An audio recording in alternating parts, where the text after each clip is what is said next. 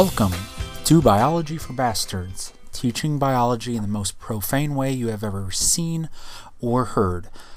I'm your host, John Doty. Thanks for joining us. This season, we're going through the AP Biology curriculum, one chapter at a time. And this week, or this episode, we are going through Chapter 3, Water. An entire chapter all about water. It's that awesome. Before we dive into it, however, a couple of things. Things have been pointed out where the last two chapters have been review. Chapters 1 and 2, things that you should know. We're finally getting into some new stuff.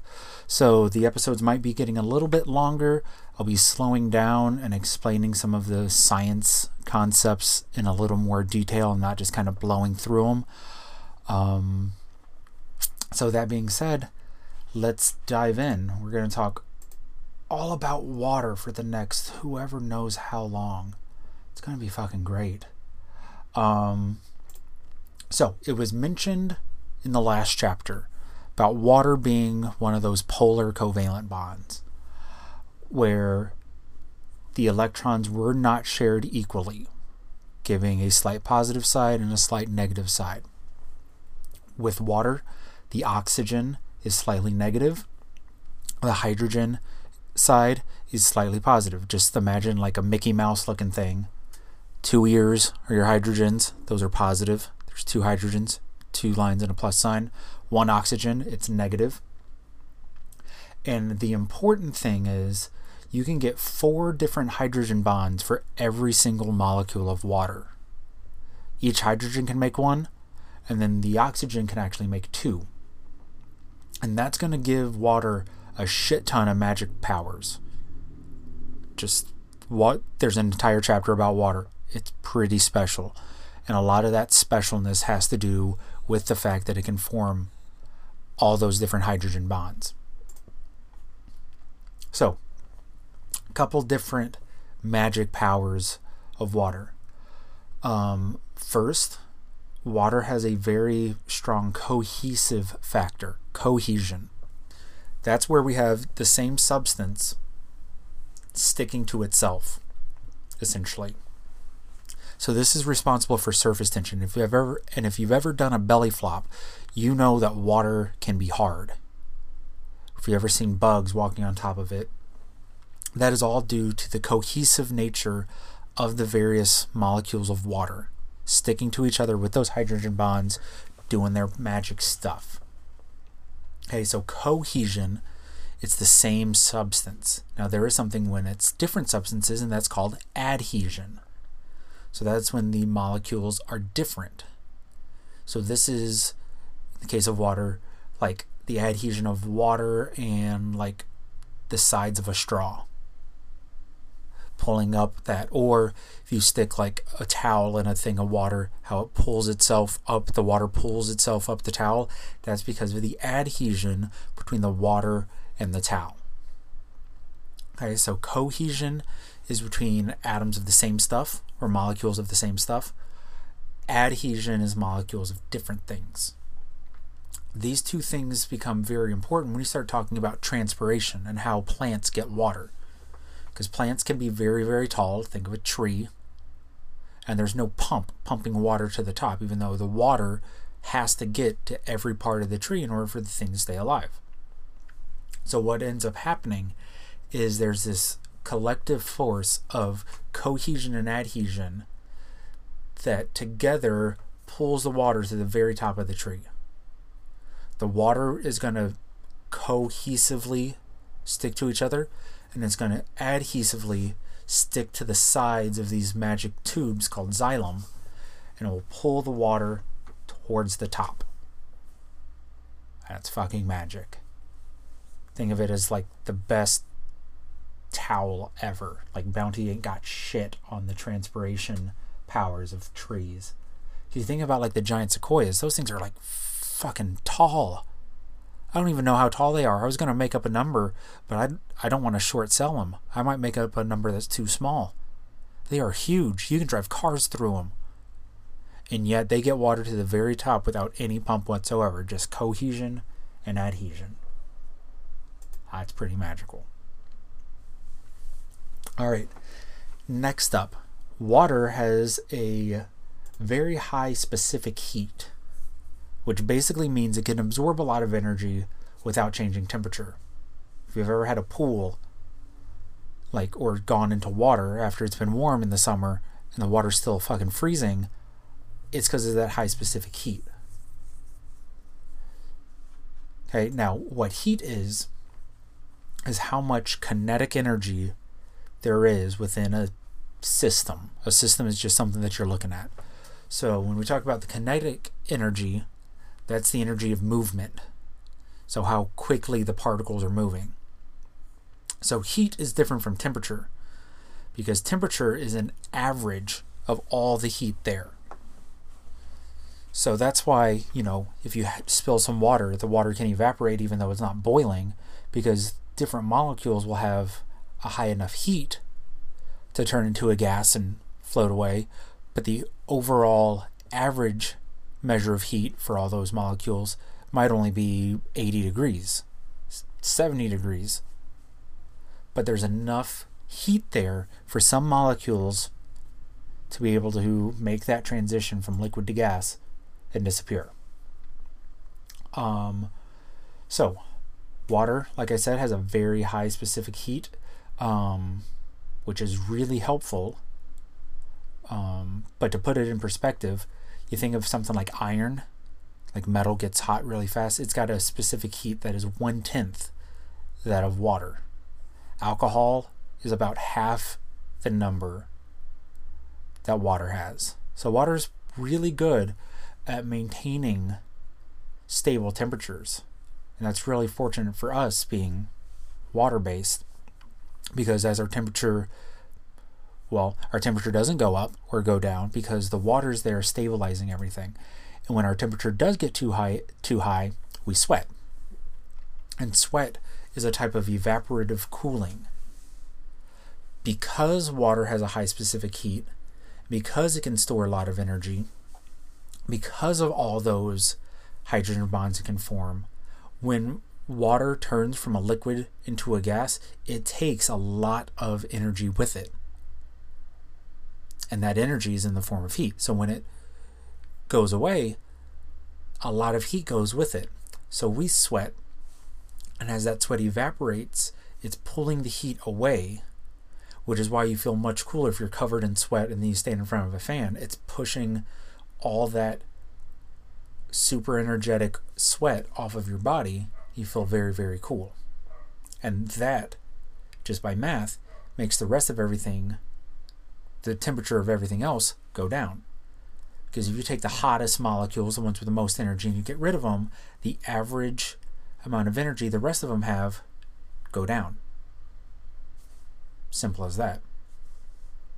It's just like if you take the top 10 best performers on a team and you get rid of them, the rest of the team is going to suck. It's going to be garbage. So we do that. We sweat. Plants can also do stuff like that. They can transpire and let water go through their leaves. And then lastly, kind of getting into it, is water, by being polar and having all those hydrogen bonds, it is an extremely versatile solvent. So what that means is when you have a bunch of liquid, okay, that's called a solvent. Okay, because in that you can dissolve stuff. That dissolved stuff is called the solute, and together that gives you a solution. So it's a combination of two substances kind of in solution. Okay, we call it aqueous solution if the solvent is water. Most of the times in biology, it's definitely going to be water. Very rarely is it not water in biology. Now in chemistry, you can use, benzene, alcohol, other fancy chemicals, but biology, we keep it simple, water. Okay, so water's the solvent, solute's the shit that gets dissolved, and the solution is the shit you get at the end. Now, with ionic compounds, and remember ionic compounds, going back to the custody thing, have full custody of the kid, the other gives up parental rights. So there's a positive, there's a negative, they're stuck together like a magnet. When you throw them in water, those parts separate out. That's what happens with salt. So the positive, so in salt it's sodium chloride, sodium is positive. It gets surrounded by all the negative sides of the water. The chlorine gets surrounded by all the positive sides of the water, so all the hydrogen surround it. And you make little hydration shells, as they're called, around all the individual ions. Now, when you get something bigger, or you get something non-ionic, so a covalent thing, you can still dissolve it because the water molecules will form that hydration shell based on polar regions or ionic regions on the bigger molecule. So even though the big thing that you're dissolving, say sugar, is not an ionic compound, you can still dissolve it in water because the water is going to surround it and make that shell and essentially hide the sugar from everything else. So it's going to team up with the water. You'll have this hydration shell effect thing going on, and the sugar just disappears. Okay, so with this water and with these solutions, there's this idea that is necessary to understand called molarity. It's a chemistry term. And I know, chemistry fucking sucks. It is totally not biology, and biology is so much better, but this is one that is kind of important. Okay, and it's really easy to figure out because the definition of molarity is how many moles of a solute per liter of solution. And you can get into a shit ton of detail in chemistry with this.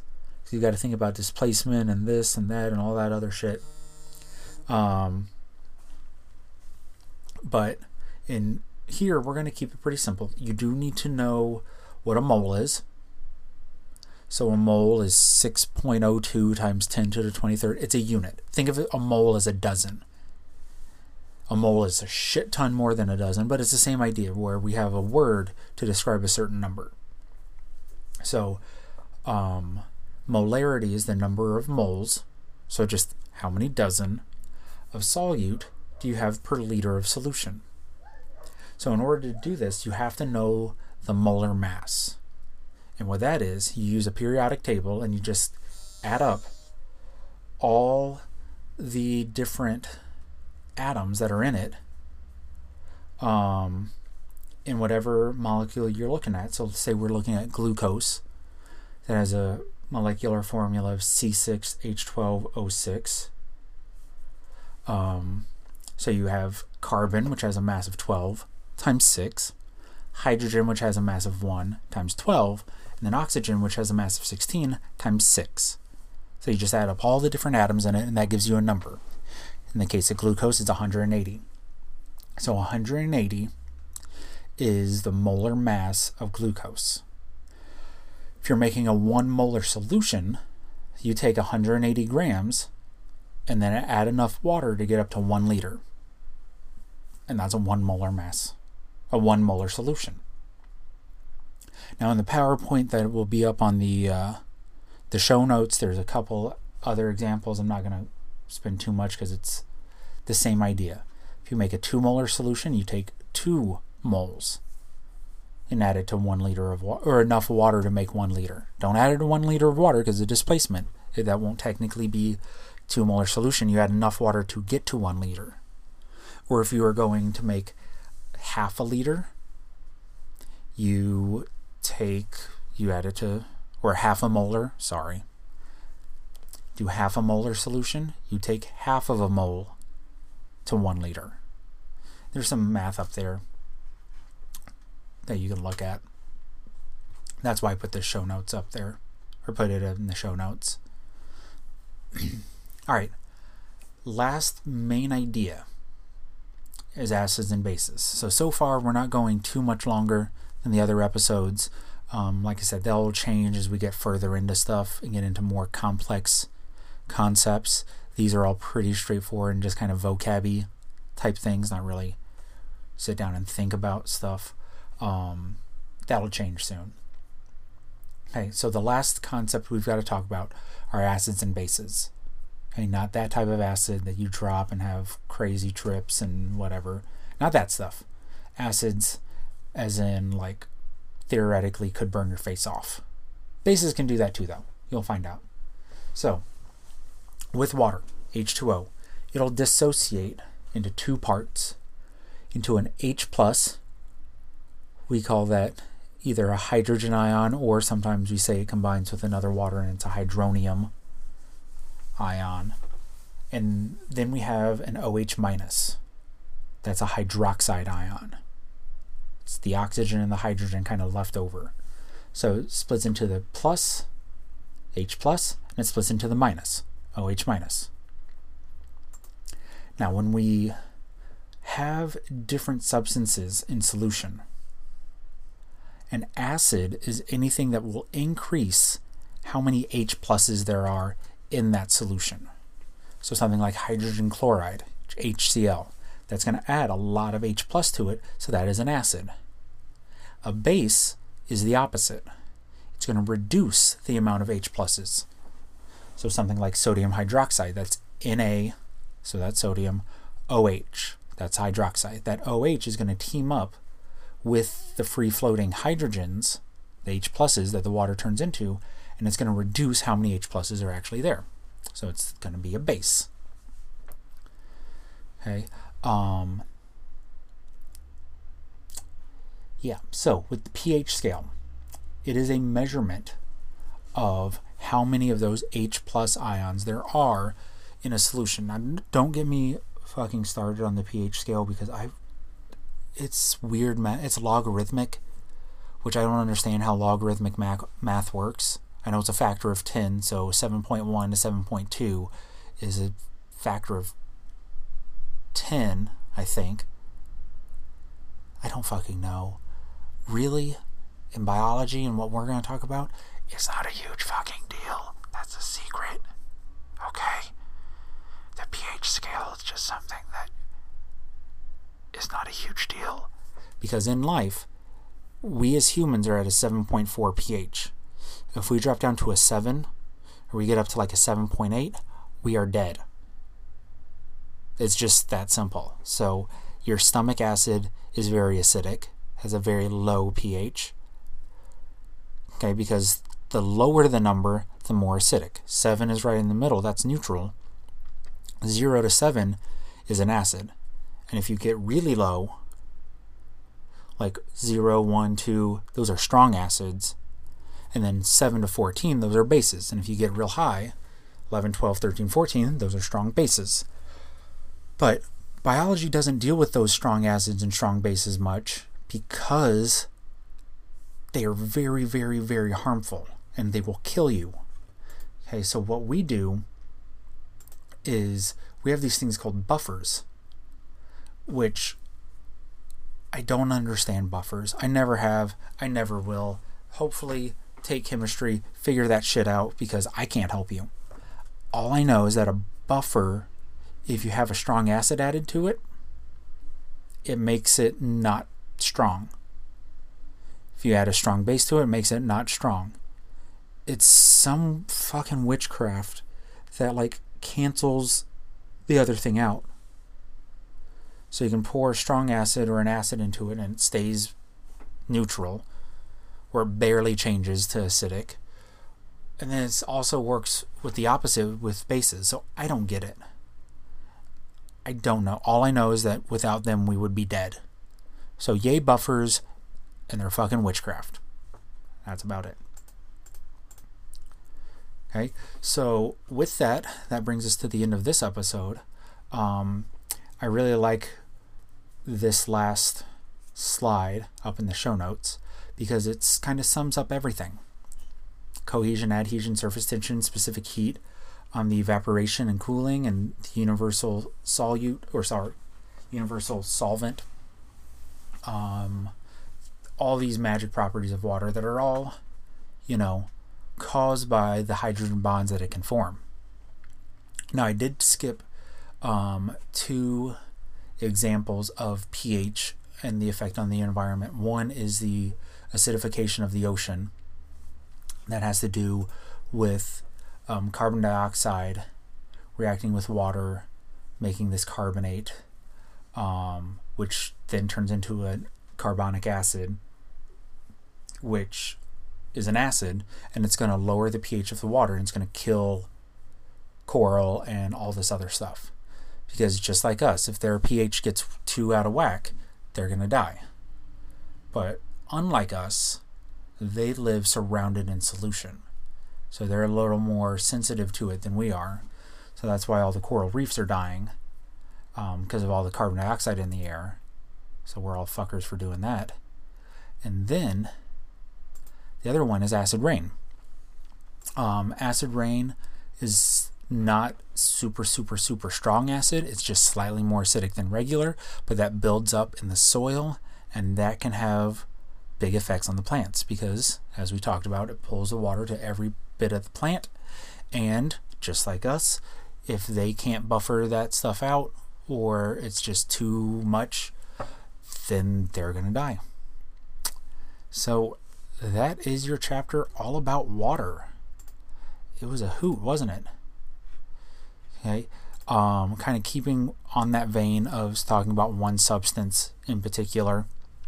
The next episode is going to be all about carbon. You've probably heard of that word, carbon-based life. We'll find out what that means and all the magic powers of carbon and do a little organic chemistry in the next episode. But until then, this has been Biology for Bastards, teaching biology in the most profane way you've ever seen or heard. I'm your host, John Doty. Please rate, review, subscribe, tell everybody you know about it. If you want to say anything to us, we are up on Twitter. We are at Bio for Bastards. Send us something, say hi, give us a follow there. And until next time, thanks for listening.